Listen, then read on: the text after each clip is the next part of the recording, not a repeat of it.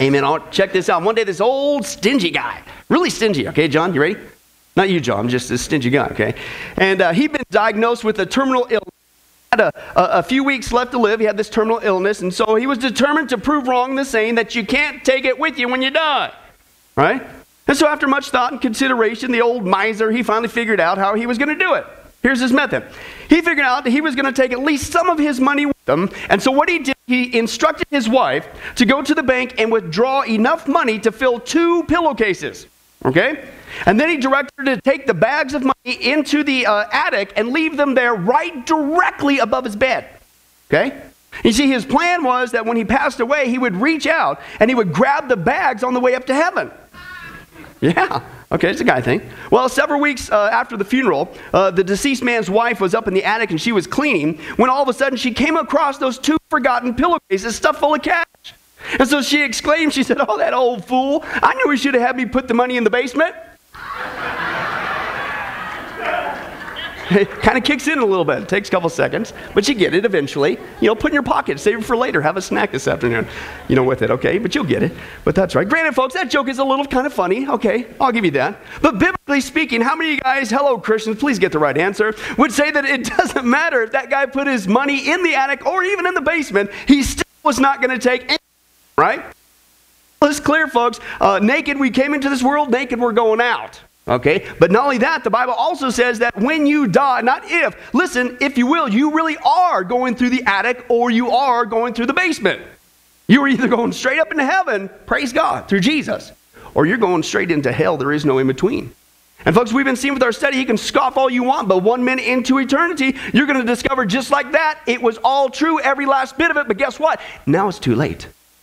It's too late forever, and you can't change it, and you can't reverse it. Therefore, to lovingly warn those who may indeed be headed in the wrong direction, the basement area, okay, we're going to continue our study. That's right, 1 minute into eternity. 1 minute into eternity. And what we're doing, if you've been tracking in the study so far, is we are taking a look at the 4 classical objections that skeptics have, usually when it comes to eternity or eternal matters, okay? And so far we've seen the first objection they come up with was, hey, come on, is there even really life after death? Yeah, there is. In the scripture. And then last time if you were here, we saw the second objection is, all right, then what happens when you die? And what we saw, folks, is according to the Bible teaches when you die, listen, you will not go back to the ground to become worm bait, as the live evolution says. You're not going to become a little god or like Mormonism or New Age says. You're not going to get recycled into another lifetime like the live reincarnation says. You're not going to take a cosmic nap in the sky like Soul Sleep says. And you're certainly not going to go off into some holding pen to purge off your own sins and reject the cross of Christ like the false teaching of purgatory says. Was anybody besides me blown away last week by that video from the Pope? They still promote that. Can you believe that? Okay. But as we saw, folks, the Bible's very clear. Listen, you're going to die all right, and here's your 2 options. That's it. Don't listen to those lies. You're either going straight into heaven, or if you reject Jesus Christ as your Savior, you're going straight into hell. And again, you can scoff all you want, but guess what? Just like that, oops. And there is no second chance. The point is we saw, folks, listen, don't listen to society. They're lying to you. The God of this world, Satan, has blinded the minds of those who don't believe. He's the one who's coming up with these false methodologies of the afterlife. Okay? Don't listen to him. The Bible is clear. The point is this, you better get it right with God the first time and the only time you're on planet Earth. You better get it right now. Okay? But that's not all. The third objection, this one's a hot one. Okay? No pun intended. That skeptics usually come up with is they say something like this, all right, fine. When you're this far into the argument, if you will. They say, all right, fine, if there really is life after death, and we know that what happens when we die is we're going to one of 2 places. We're going to heaven or we're going to hell. Well, wait a second. Are you serious? And this is their objection. They say this, is one of those places really a hell? A literal hell? Is there really, truly a hell? And again, Christian, this is not a question you and I should run from. This is a privilege to be able to equip people with the truth, okay? Stop. Logical, straightforward question. If all this Jesus stuff is true, and if there really is a heaven and there really is a hell, and when we die, we're going to one of those 2 places based on what we did with Jesus, then is one of those places really, literally a place of eternal torment and suffering and damnation? Is there really a hell? Yeah, it's all over the Bible, folks. In fact, Jesus, out of love, clearly says, don't go there. Okay? I didn't did. Let's go to our classic text again, Luke 16. I don't know how you get this one for those who actually want to reject the existence of hell. Okay, but this is clear. And this is just one passage. And again, I belabor this point. Jesus speaking. This is Jesus speaking. Luke 16, let's turn there. Luke 16. And we're going to take a look at the classic parable. We're going to read the whole parable this time. Luke 16, verses 19 through 31. Let's take a look at what's going on here. Luke 16. Okay, and here's what Jesus has to say. Is there really a horrible place of torment and suffering? Is there a literal hell? Well, here's what he says there. Okay, verse 19, okay? Here's what Jesus says. He said, now there was a rich man who was dressed in purple and fine linen, and he lived in luxury every day.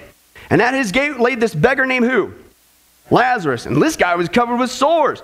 And he was longing to eat what fell from the rich man's table. Listen, even the dogs came and licked the sores. And the time came, though, when the beggar died, and the angels carried him to where? Abraham's side. That's what we saw, the good side of Sheol. Okay, that's no longer there. Okay, the rich man also died and was buried, and in where? Hell, where he was what? Partying? No, he was in torment. And so he looked up and he saw Abraham far away with Lazarus by his side. And so he called him. He says, Father Abraham, have pity on me and send Lazarus to dip the tip of his finger in water and cool my tongue, because this is such an awesome place. Woo! I'm in agony, man, in this fire. But Abraham replied, hey, listen, son, remember, that's a freaky word. What did Jesus say to the guy that was in hell? Remember. You will remember every opportunity you had to escape this place as a free gift from God, but you said no. No wonder it's described as a place of weeping and gnashing of teeth. Why? He says this, he says, remember that in your lifetime you received your good things while Lazarus received bad things, but now he's comforted here and you're in what? Agony. As we saw before, he says, besides all this, between us and you, there's this great chasm that's been fixed, so that those who want to go from here to you cannot, nor can anyone cross over from there to us. And he answered, listen to this. Then I beg you, Father, send Lazarus where? To my father's house, for I have 5 brothers. Let him warn them so that they will not be also come to this place of torment. Isn't it interesting? We're going to see this in a little bit, Lord willing, that half the American church rejects the existence of hell, but the people in hell are begging people still alive on earth, would you warn my loved ones? Isn't that wild? Wow. And that's what he says. He says, don't please. And Abraham replied, hey, listen, they got Moses and the prophets. Let them listen to them. In other words, they got the Bible, if you will. And he said, no, Father Abraham. He said, but if somebody from the dead goes to them, they will repent. And listen to what he said. He said to him, he says, if they do not listen to Moses and the prophets, listen, come on. They will not be convicted even if somebody rises from the dead. Wow, is that true or what? Right? No matter what you say, man, you can quote Bible till you're blue in the face. No, there ain't no hell. It's the same thing today, folks. According to our Bible, folks, the Bible clearly teaches that, listen, a place of eternal torment and suffering really exists. And again, I'll say this again. Keep in mind, who's the one who's teaching this?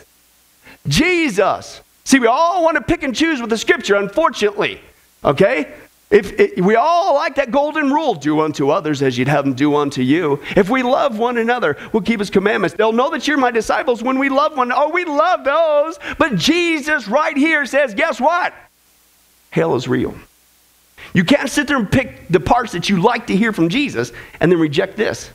It's called hypocrisy, okay? In fact, folks, this is wild. If you look at the Gospels, Matthew, Mark, Luke, and John there, you're going to see that Jesus spoke, listen, more about eternal punishment in hell than he ever did about heaven. And the words that he used were extremely graphic. One of them was a word called Gehenna. Now, you and I don't get that, so let me elaborate on that. But the people of Jesus' day, when he talked about it, got it. Here's what Gehenna was. Listen to this. The word hell translates from Gehenna, which means the valley of Hinnom. And it was the valley that was west and south of Jerusalem that, listen, the Canaanites worshiped Baal and the god Molech by sacrificing their children in a fire that burned constantly. Can you believe that? They chucked their kids alive into the fire of this hot piping idol just for the sake of personal well-being and convenience. We don't do that today, do we?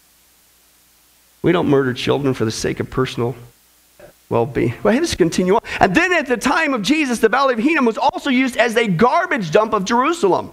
Into it were thrown all the filth and the garbage of the city, including the dead bodies of animals and executed criminals. They all just got chucked in there. Now listen, to consume all this, the fires burned constantly. Maggots worked in through the filth, and at night, wild dogs howled as they were fighting over the garbage. And it was this awful scene that Jesus pointed to when he was describing hell. And he said, in fact, he says, do you want to know what hell is like? He said, look at Gehenna. It's God's cosmic garbage dump. All that is unfit for heaven will be thrown into that place, a place called hell. Jesus said that. Very, very graphic, okay? Describing hell, okay? And again, folks, that's just the tip of the iceberg. Jesus and other passages in the Bible are replete. This place is horrible. You don't want to go there. Let's take a look at just a couple of those passages that I saw. It's called a place of thirst. Luke 16, we just read that. A place of worms, Mark chapter 9. It's a place of no return. You ain't getting out, Luke 16. It's a place of remembrance. You're going to remember. We just saw that, Luke 16. A place of the wicked dead, Luke 10. It's a place of the wicked demons, 2 Peter chapter 2. A place of the bottomless pit, Luke chapter 8. It's a place of the burning waste dump. That's your Gehenna, Matthew 23. It's a place of outer darkness, Matthew 8. It's a place of fire, Revelation 20. A place of the lake of fire. Hell gets chucked into that, we saw before, Revelation 20. A place of eternal fire, never stops, Matthew 18. A place of unquenchable fire, Mark chapter 9. A place of everlasting punishment, Matthew 25. A place of eternal condemnation, Mark chapter 3. And it's a place of eternal judgment. It's a place of everlasting destruction, 2 Thessalonians 1. A place of weeping and gnashing of teeth. Why didn't I listen? Why did I let my pride send me to hell? Why couldn't I walk the aisle and say, yes, Jesus, please forgive? Weeping and gnashing of teeth. It's a place of torment, and it's a place of eternal torment. It never, ever, ever, ever ends. Wow. Folks, I'm kind of thinking, I don't know, maybe it's just me. If you're going to be honest with the Bible and the words of Jesus, hell is the last place you'd ever want to go. You know what I'm saying? I mean, it's pretty obvious. Okay, now here's the point. Listen. You go, wow, why is the Bible so graphic about this? Are you kidding me? Think about this. This is the greatest message of love. Listen, is it any wonder that Jesus talked twice as much about hell than he ever did about heaven? No. I believe that any sane person who loved other people, if that place was real, they'd love them enough to warn them about that place, not keep their mouth shut. In fact, if you did keep your mouth shut, how loving is that? And you knew better. But because Jesus loves us, he warned about it over and over and over and over again. But here lies the problem. Even though Jesus in the Bible is very replete, that there really is a hell, and you really don't want to go there, and he's trying to warn you out of love. You don't have to. But you're going to if you reject his mercy and grace and forgiveness. Even though it's pretty clear, people still today in our society refuse to believe in this place. Okay, and they put up various objections. I don't know if you guys have heard some, but here's some that I come across. The first objection that people come up with against hell is they say, okay, fine. If there really is a hell, then that place is only temporary. You know what I'm saying? Have you heard that one before? That's kind of popular, okay? And some people actually think that those who end up in hell, somehow, some way, eventually is going to get out of there. It's just this eternal torment thing. It's just too harsh. Harsh or not, folks. And whether you believe in hell or not, it still exists and you're still going. It doesn't matter what you believe about it. Okay? You're still going if you accept Jesus Christ. But folks, the Bible's very clear. Hell is just as long as heaven is. And here's just one passage, just one, that is so clear about this. How do you get around this, folks? Matthew 25, verse 46, Jesus in the context of the parable of the sheep and the goats. True people of God and the fake ones, okay? Sheep versus goat. He says, then they, speaking of the fake ones, the goats, they will go away to what? Eternal punishment, but the righteous, where do they go? Eternal life. Now again, folks, I don't know how you can get any more cut and dry than this. How long, Christian, is eternal life? How long are we going to be in heaven? Anybody glad it's not just for a weekend? Anybody glad that once you get there, you can't get kicked out? Yeah! Yeah? It's eternal. We know that.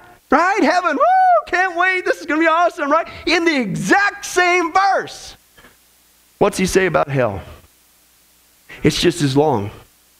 Eternal torment is eternal. That's what the Bible says. That's what Jesus says, okay? It's the exact same verse. Hell is not temporary, folks. It's just as forever as heaven is forever. I didn't say that. God did. And again, Jesus is the one speaking. Okay? The second objection that people come up with, and they say, well, okay, fine.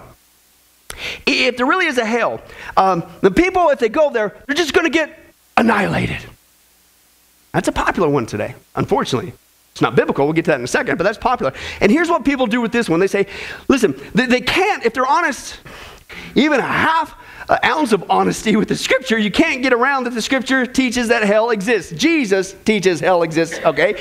And so they once again try to soften the harshness of God's punishment. And they'll say something like this, well, listen, okay, fine. I can't get around it. So if hell exists, no, there's no way, man. There's no way that people are going to be in there suffering endlessly, over and over again. They're just going to go poof. And they just cease to be. As if they never were. Really? Might want to read your Bible. Hey, folks, it's going to last for a long time. Just ask the Antichrist, the beast, and the false prophet. They're still in there burning, being tormented at the end of the 7-year tribulation when Satan gets chucked in there. Revelation chapter 20, verse 7 and 10. When the 1,000 years are over, Satan will be released from his prison. And the devil who deceived them was thrown where? Into the lake of burning sulfur. Where the what? The beast, the Antichrist, and the false prophet had been thrown. Here's the timing. At the end of the 7-year tribulation, they get chucked in there by Jesus. Then Jesus comes, sets up his millennial kingdom. 1,000 years or so has passed. Then Satan gets chucked in there. So those guys have been in there, are still in there for 1,000 years. They're not annihilated. And then read the very next verse. What's it say? They will be tormented day and night forever and ever and ever and ever. Right there, that's just one passage, okay? Folks, this is wild. According to our text, the beast and the false prophet, they're not annihilated when they went to hell. They're still alive, suffering, being tormented there 1,000 years later when Satan gets chucked in there. So if you're going to be honest with the Scripture, you cannot believe in annihilation. It is not true. Besides, stop and think about it. If people were annihilated, that would not be punishment. It would be a release from punishment, right? But the Bible says that hell is a place of punishment, therefore annihilation cannot be true. Okay? The next one is this one. The third objection people come up with against hell, they say, well, all right, fine. If there really is a hell, it's just for those really rotten people. Whoa. Now what's the Bible say? All have sinned and fall short of the glory of God. God doesn't play those games, does he? Okay? The penalty is hell, okay, for our sins, okay? But here's what people do with this one, okay? And I'm telling you, this is actually one of the biggest lies from the pit of hell. You know, because they say, well, I'm not like Adolf Hitler. Of course, he deserves to go to hell. You know, I'm not like some serial murderer. And those people do those nasty deeds, right? Those people deserve to go to hell. But me, hey, I'm not that bad of a person. I try to pay my taxes. I try to, I don't kick the dog too much. I don't think so. That's why I got 2 of them so you can rotate them. One's in the hospital. No, I'm just kidding. I love my wiener dogs. Don't even go there. Again, cats are a different story, but I digress. Okay, but I try to be good. I'm just, good old-fashioned American, right? I'm a Christian somehow by nature, right? What? Folks, I'm telling you, this is one of the biggest lies from the pit of hell. The Bible says all of us, every single person on the planet right now, you're either headed straight to heaven or straight into hell. Listen, there is no neutral ground. There is no neutral ground. You can't stand here and one say, well, I'm not as bad as Hitler, but I'm not going to hell. If you haven't received Jesus Christ as your Lord and Savior, you are. I didn't say that. Once again, Jesus did. John chapter 8. Verses 42 and 44. Jesus told them, he says, listen, he's speaking to the Jewish people who rejected him. He says, listen, if God were your father, you would what? You'd love me. Why? Because I have come to you from God. For you are the children of your father, the who? The devil. And you love to do the evil things that he does. Okay? And this is, again, Jesus speaking. You've got 2 choices. You either right now play all the games you want, categorize all you want.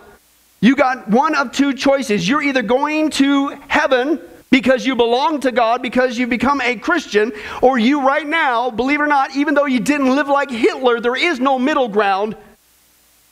you're headed to hell. There is no middle ground, okay? And the only way to cease to become a child of the devil is when you get saved, when you become a child of God through Jesus Christ and his work on the cross. That's it.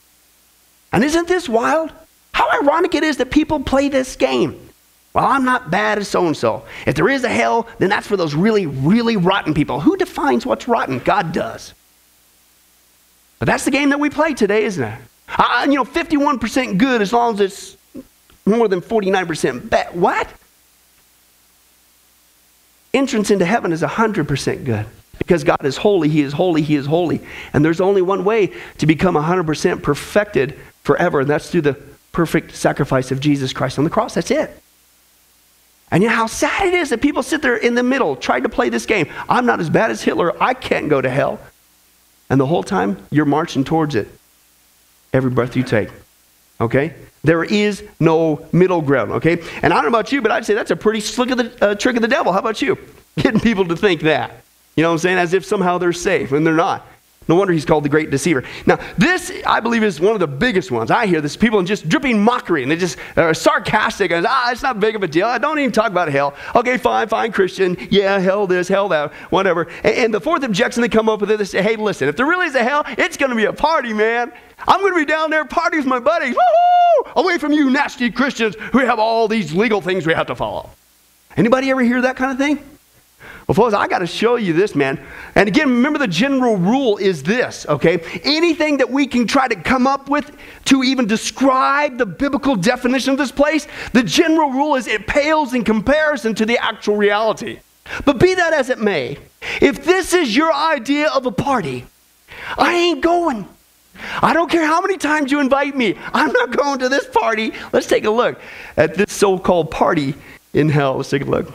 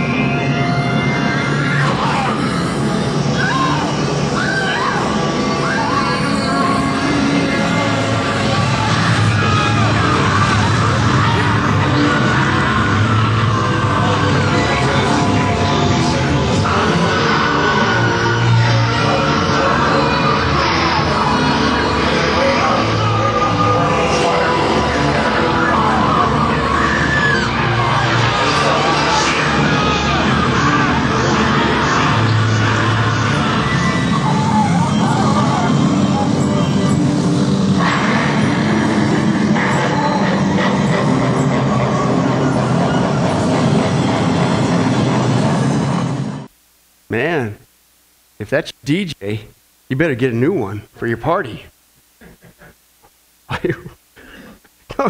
All kidding aside, and again, what's the general rule? Anything that we can come up with our modern technology to biblically describe what's being described in the Bible by Jesus, it pales in comparison to the reality. And so just even based on that, I don't know, I'm just kind of thinking that, hey, hell's just one party you might want to avoid. You know, I'd stay at home, have some corn chips or something, do something different, man. Get a rerun going. First of all, get it saved if you're not. And then you don't have to worry about it. But all kidding aside, as you can see, hell is not going to be a party. Nobody's going to be partying down there with your buddies. It is going to be your absolute worst nightmare of all. And again, folks, you can scoff all you want, but if you're going to be true to the words of God in the Bible and the words of Jesus in the Bible, you cannot deny his existence. Okay? Is there really a hell? Yes, there is, and you don't want to go there. But here's the good news. You don't have to. Even today, you don't have to. You can accept the sacrifice and the work of Jesus Christ on your behalf, my behalf on the cross, and he'll forgive you of everything you've ever done, past, present, future, and he'll take you to the complete antithesis of that. He'll take you to heaven. But if you reject it, then you sent yourself to hell. You had the way out, but you rejected it, okay? But that's not all. It gets even worse. You see, it's one thing for the world to deny the existence of hell. I kind of expect that. I remember as a non-Christian, don't you talk about hell. Don't you call me a sinner. Those were fighting words, man. Nobody wants to believe as a non-Christian in the existence of a hell. I understand that. But listen, here's what's horrible. This is what gets me. The church today is denying the existence of hell. Now, if you were here at the first study, we saw, according to the stat, those who are professing to be Christians, about half of the American church right now denies the existence of hell. Can you believe that? About half the church is denying the existence of hell, even though the Bible clearly says it is. And this is what's wrong. How I'll use this word, how sick. Yeah. How sick it is for people who know that there is a hell. It's clear in the Bible, Christian, yet unlike Jesus, you refuse to warn people of going there. That doesn't compute. Even an atheists, they know better. One said this about Christians. Listen to this. This is straightforward common sense logic. He said, listen, an atheist said this. He said, if I believe what you Christians say you believe, about a coming judgment and that rejectors of Christ are going to be lost eternally in hell, listen, then I would crawl on my bare knees on crushed glass all over the city, warning men night and day to flee from the wrath of God. Right? We would take witnessing a little bit more serious. I'll translate that for you. We wouldn't be so casual about it. But again, folks, I'm telling you, before you cop on those churches that flat out deny the existence of hell, there's another horrible trend that's going on in the American church with the remaining 50%. And what we have been done is we have been trained, unfortunately, to make excuses for hell or try to pad the terminology so it doesn't sound so bad. Listen, one half of the American church flat out denies the existence of hell, and the other half is trying to soften the existence of hell. What? We do it by different phrases. Maybe you've been tricked into saying one of these things instead of the obvious word, hell. Did you know that's not a bad word? Well, biblically speaking, people use it as something else. Okay? And the first phrase that they've conditioned us to come up with, okay, to try to soften the existence of hell is they say something like this, hey man, you don't want to have a Christless eternity, do you? What? A Christless eternity. Well, that's Christianese all the way. Christless eternity. Let me think about this, okay? What does a Christless eternity mean to a person who doesn't know Christ? Right? In fact, this is their problem. They already don't know Christ, and they think, hey, I'm just fine. So how does this phrase, Christian, Christless eternity, help them to realize the rough reality that unless they get right with God through Jesus Christ, that they are going to hell? Answer, it doesn't. That doesn't help them. That hurts them. Okay? The second phrase we've been conditioned to try to soften the existence of hell is we say this, well, hey, don't you want to go to heaven? That's a hair bit better, but let's repeat after me. Let's have our first audience participation exercise this morning at Sunrise Baptist Church. Repeat after me. Well, duh. Yeah. Who doesn't want to go to heaven, right? Duh. Excuse me? Of course people want to go to heaven, right? Okay, so who in the world doesn't want that? And so here's the problem. Most people, listen, already think they're going to heaven, right? They already reject hell. They already think they're going to heaven. Yet the Bible says without Jesus Christ, you're not going to heaven. You're going to hell. Listen, when we convey the gospel, listen, it's not just, hey, you're not going to heaven. It's, hey, yes, you can go to heaven, but listen, if you still continue to reject the words of Jesus, you're going to go to hell. Don't go there. What's wrong with that? Is that really unloving? I don't think so. Okay? The next phrase that we come up with to try to soften the existence of hell is we say this, we say, hey, man, you need to get saved. Okay? Now, granted, that's getting a little bit better. Almost there, but not quite.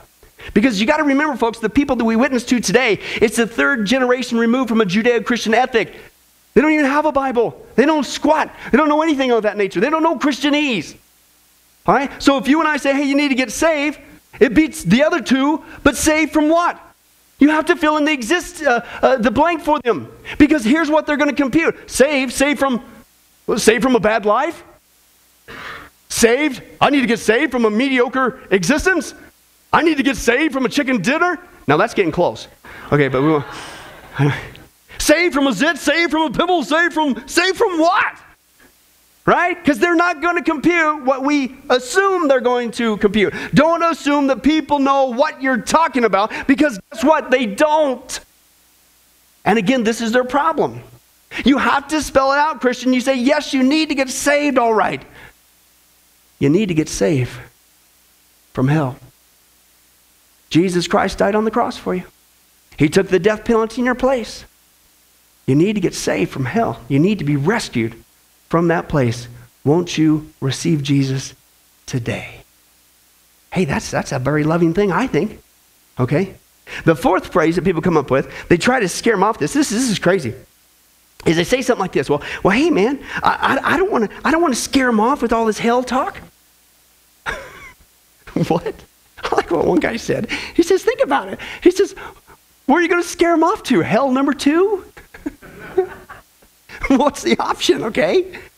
It's real, folks, okay? You're either going straight into heaven or you're going in straight into hell. And guess what, folks? It's not a good way to go. People in all their bravado, folks, if we don't get away from this Christianese and in love deal with it biblically, don't you realize how people are leaving this earth? And they're going to wake up too late. In fact, most people would say that this is Anton LaVey, okay, that this lady's speaking about, the founder of Satanism, Satanic Bible. He found out too late that he'd been duped. Here's what happened to him, apparently. I won't mention his name, but it was a big leader and founder of a huge satanic organization. And he was on his deathbed. And for a Satanist, at the time of death, it's a great victory for them, because death is a huge thing that they celebrate. And he was getting ready to die and pass on his powers and that. And on his deathbed, he must have got some revelation or an angelic appearance or something. And he went into shock and he said, oh my, oh my, what have I done? He said, there's something very wrong. There's something very wrong. There's something very wrong. Wow. And his whole life had been spent propagating these satanic beliefs, getting everyone to believe, establishing official organizations for Satanism. And then at the end of his life, he gets this light that comes to him, and everything that he'd built, he realized was wrong. Love that phrase. Everything he built. At the moment he was dying, and it wasn't going to stop, he was wrong. I wonder if God sent any Christians his way during his existence. I'd like to think so. But you know what? I hope it didn't go like this. Don't worry, Anton. There's no place called hell. Hey, Anton, you don't want to have a Christless eternity, do you? I wonder if somebody loved him enough to tell him the truth. It's not just about not going to heaven. It's about being rescued from hell. In fact, if you don't want to listen to that reality, folks, there is a heaven, there is a hell. It's not a fun way to go. Then listen to these other people. Non-Christians seem to go in a different manner. Let's see if we can get that fact established here. Let's take a look at how some non-Christians, skeptics, we don't need God, this Bible stuff, Jesus, a bunch of baloney. Let's take a look at how they left this planet. Thomas Paine, he said, I would give the world if I had him if the age of reason had never been published. Oh, Lord, help me, Christ, help me. Stay with me. It's hell to be left alone. And he died. That's his last words. Francis Voltaire, you remember him, huh? In philosophy? He said, I'm abandoned by God and man. I shall go to hell. Oh, Jesus Christ. And he died. That's how he left the planet. David Hume, the atheist, he died in utter despair in an awful scene, crying out, I am in the flames. And he died. Listen to this. Friedrich Nietzsche, remember, God is dead? Philosophy again, right? Hey, Nietzsche's dead. God's still alive, by the way. He died insane, completely out of his mind. There's no peace there in his departure. Karl Marx, he was on his deathbed surrounded by candles burning to Lucifer. He screamed at his nurse who asked him if he had any last words, and he said, go on, get out. Last words are for fools who haven't said enough. And he died. Listen to this guy, a couple more. Huxley, he was the famous agnostic. He suddenly looked up and whispered, so it is true. Too late. And he died. Sir Thomas Scott, he said, until now I thought there was no God or hell. Now I know there is both, and I am doomed. And died. And listen to this, man. Sir Francis Newport, he says, don't tell me there is no God, for I know there is one, and that I am in his angry presence. You need not tell me there is no hell, for I already feel my soul slipping into its fires. I know that I am lost forever. And he died. Those guys found out that Jesus doesn't lie. But because he loves us enough to tell us the truth. Think about how slick the enemy is, guys. He's got half the church. We're the only ones who have this knowledge. That, praise God, we could be rescued from hell. And yet he is so convinced and infiltrated the church that half the church flat out denies the existence of hell. And then the rest of us play these games sometimes, and we're ashamed of the H word. How did that ever become unloving? I'll say it again, folks. And I'm following the pattern of Jesus. If you refuse, Christian, to tell somebody about hell, do you really love that person? I mean, isn't that what Jesus did? I mean, did he not love us enough to tell us the truth, the whole truth, and nothing but the truth? That yes, there is a heaven and you can go. But there is a hell and you don't want to go there. And then think about this. I mean, isn't this what Sunday should really be about?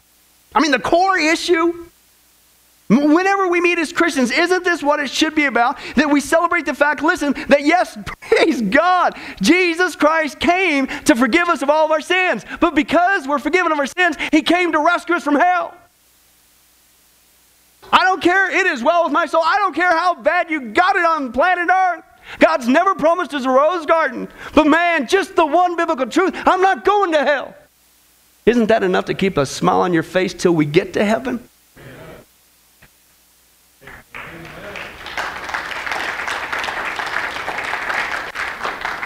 It's a privilege to tell people about eternity. It's a privilege to tell them not just about heaven, but how they can be rescued 100% for sure from this place called hell. It's the greatest news of all. It's the greatest gift of all. We should not be ashamed. And so in closing, I ask you here today, I don't know the heart, only God does. Have you truly received Jesus Christ as your Lord and Savior? If not, when? But when you die, are you sure right now that you really are headed to heaven? Or are you going to wake up too late like those guys? And then forever in torment go, why didn't I listen and respond? You can scoff all you want, folks, but 1 minute into eternity, all of us will discover that all the Bible is true and that Jesus doesn't lie. If you're not saved, you need to get saved right now. This guy almost learned the hard way. We'll close with prayer after this. As the medical attendants began to work on me, I could hear their voices. And I could hear them saying, we can't help him. He'll have to be transported to another hospital. Probably will lose the arm. And as they loaded me into an ambulance, my wife had arrived by that time and got in the ambulance with me. But as they pulled out of the parking lot of that hospital, a young paramedic looked down into my face, and I could barely see him. I was so weak. But he said, "Sir, you need Jesus Christ." And I didn't know Jesus. I didn't know what he was talking about. So my reaction to that was to begin cursing. And again, he stated to me, "You need Jesus." And as he was talking to me, it appeared like the ambulance literally exploded in flames. I thought it had actually blown up. It filled with smoke. And immediately I was moving through that smoke as if through a tunnel. And after some period of time coming out of the smoke and out of the darkness, I began to hear the voices of a multitude of people screaming and groaning and crying. But as I looked down, the sensation was looking down upon a volcanic opening and seeing fire and smoke and people inside of this burning place screaming and crying. And they were burning, but they weren't burning up. They weren't being consumed. But the most terrible part of it, I began to recognize many of the people that I was seeing in these flames. As if a close-up lens on a camera was bringing their faces close to me, I could see their features and see the agony and the pain and the frustration. And a number of them began to call my name and said, "Ronnie, don't come to this place. There's no way out. There's no escape. If you come here, there's no way out." And I looked into the faces of one that had died in a robbery attempt, who had been shot to death and bled to death on the sidewalk. And I looked in the face of two others that had died drunk in an automobile accident. And I looked into the face of others that had died of drug overdoses, that we had partied together, and the agony and the pain. But I believe the most painful part of it was the loneliness. And the depression was so heavy that there was no hope. There was no escape. There was no way out of this place. And the smell was like sulfur, like an electric welder. And the stench was terrible. And as I looked at this, I had seen people killed. I had been involved in fights where people were killed. I've done time in prison for manslaughter myself. I grew up basically in a reform school and in a jail cell. I was beat unmercifully as a child by a father that had temper problems and alcohol problems. I was a runaway at 12 years old, and I felt like there was nothing in this world that could frighten me. My life was wrecked, my marriage was wrecked, my health was wrecked, but now I'm seeing something that literally scares me to death because I don't understand it. And as I'm looking into this pit, this place of fire and screams and torment, I just fade out into blackness. And when I open my eyes, I'm in a hospital room in Knoxville, Tennessee, and through the days to come, I tried every way to get that out of my mind. I tried to get drunk. I could not get drunk. I tried to get stoned. I could not get stoned. I tried everything that I could to get this off my mind, and I could not. And a couple of weeks later on a Sunday morning, a matter of fact, the date was November the 2nd, 1972, just before 12 o'clock a.m., a minister stood to read from the Bible. I was sitting in the back of the building. I didn't know anything out of the Bible. I did not know how to act in church. But the minister stood to read from the Bible, and he read from the Gospel of John.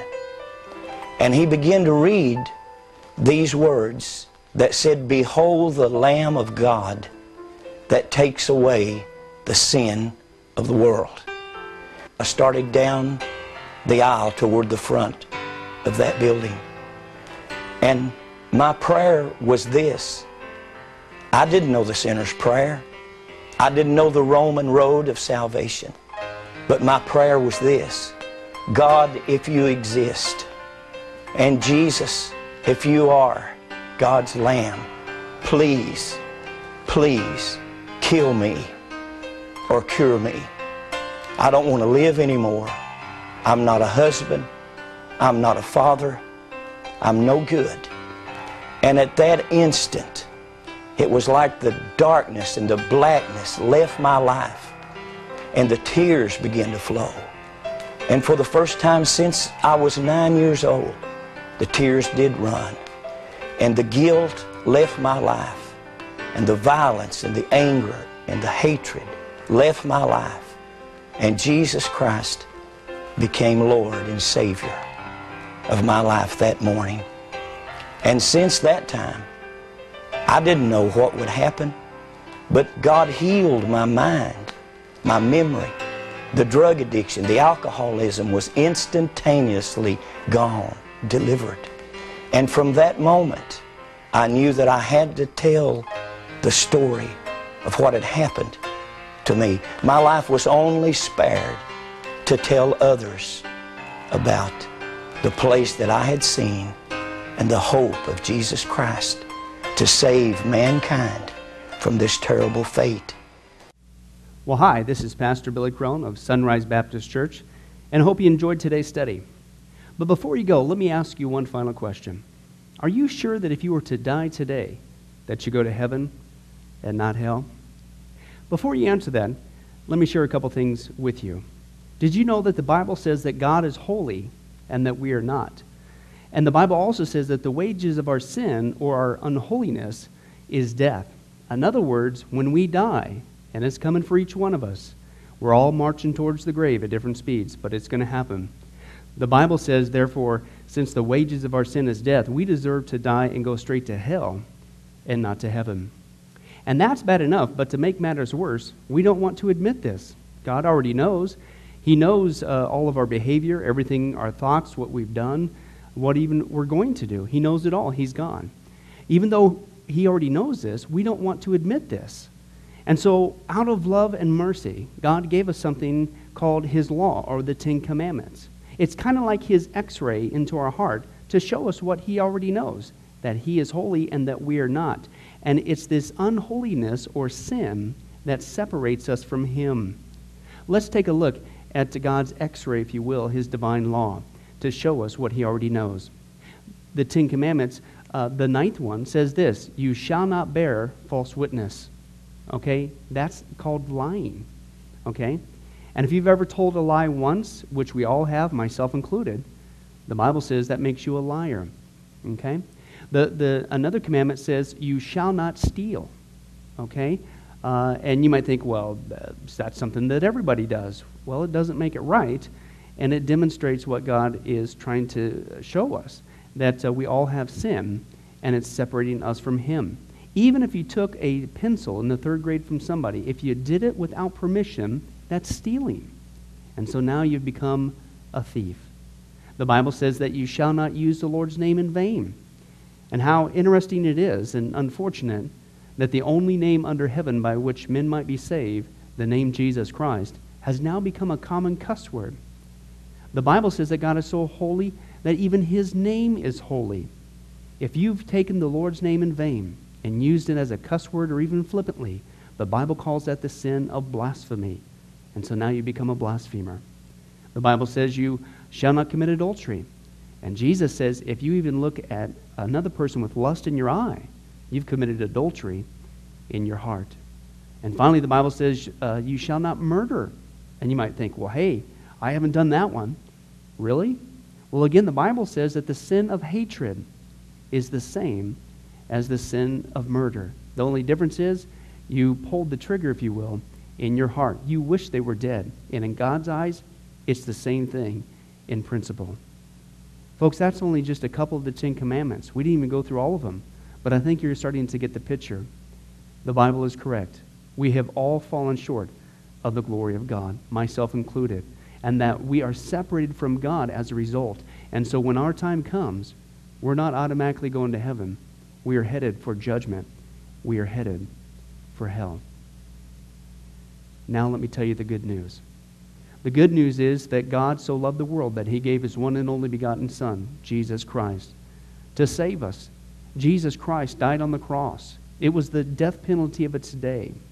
He paid in full the price for our sins to be forgiven. Let me give you an analogy. For instance, even today, we could see that a person could commit a crime. They cannot reverse it. The sentence has been passed. The judge has slammed his gavel, and they are ushered off into their jail cell. And in this particular crime, they are going to receive the death penalty. And so they're behind bars just waiting for the time, waiting for the call for them to go and receive the death penalty. But believe it or not, as we know, there is a way that a person can get off a death row. And that is if the one in authority, the governor, would grant them a pardon. Now, they didn't earn it. They certainly don't deserve it. And there's nothing they could do to earn it because nothing can reverse their crime. Okay? Yet the one in authority has that ability to grant them a pardon. Well, can I tell you something? That's what God has done through Jesus Christ. The cross was the death penalty of the day. God sent his one and only Son to die on the cross, to take the death penalty in our place, and that if we would just receive his pardon for all of our sins, God is willing to allow us to get off a death row. He's willing to forgive us completely of all of our sins. That's the good news that I want to share with you. God loves you. The Bible says that God is not willing that anyone should perish, but everyone come to repentance. Won't you, if that's you, call upon the name of Jesus Christ right now? Won't you ask him to forgive you your sins? The Bible says that if you confess with your mouth Jesus is Lord and believe in your heart that God raised him from the dead, you will be saved. Won't you do that now, wherever you are? Please, take God up on his amazing, loving offer. I'll let you down. Man will let you down. People will let you down. But God never will. He wants to adopt you into his forever family. He loves you. He's willing to forgive you of anything and everything you've ever done, past, present, and future. It's amazing. Please, call upon Jesus now. Well, this has been Pastor Billy Crone of Sunrise Baptist Church. If there's anything that we can do for you, please don't hesitate to ask. Our number and information will come up here on the screen here shortly. And remember, I hope to see you in heaven. God bless. Thank you for watching this presentation from Sunrise Baptist Church. If you would like to send us a letter or any other kind of postage, you can reach us at 1780 Betty Lane, Las Vegas, Nevada, 89156. For more information, you can give us a call at 702-452-8599 or email us at bcrone@getalifemedia.com, or you can visit our website at www.getalifemedia.com. Billy Crone and this ministry can also be found on Facebook and Twitter. Join us for services at www.sunriselv.com.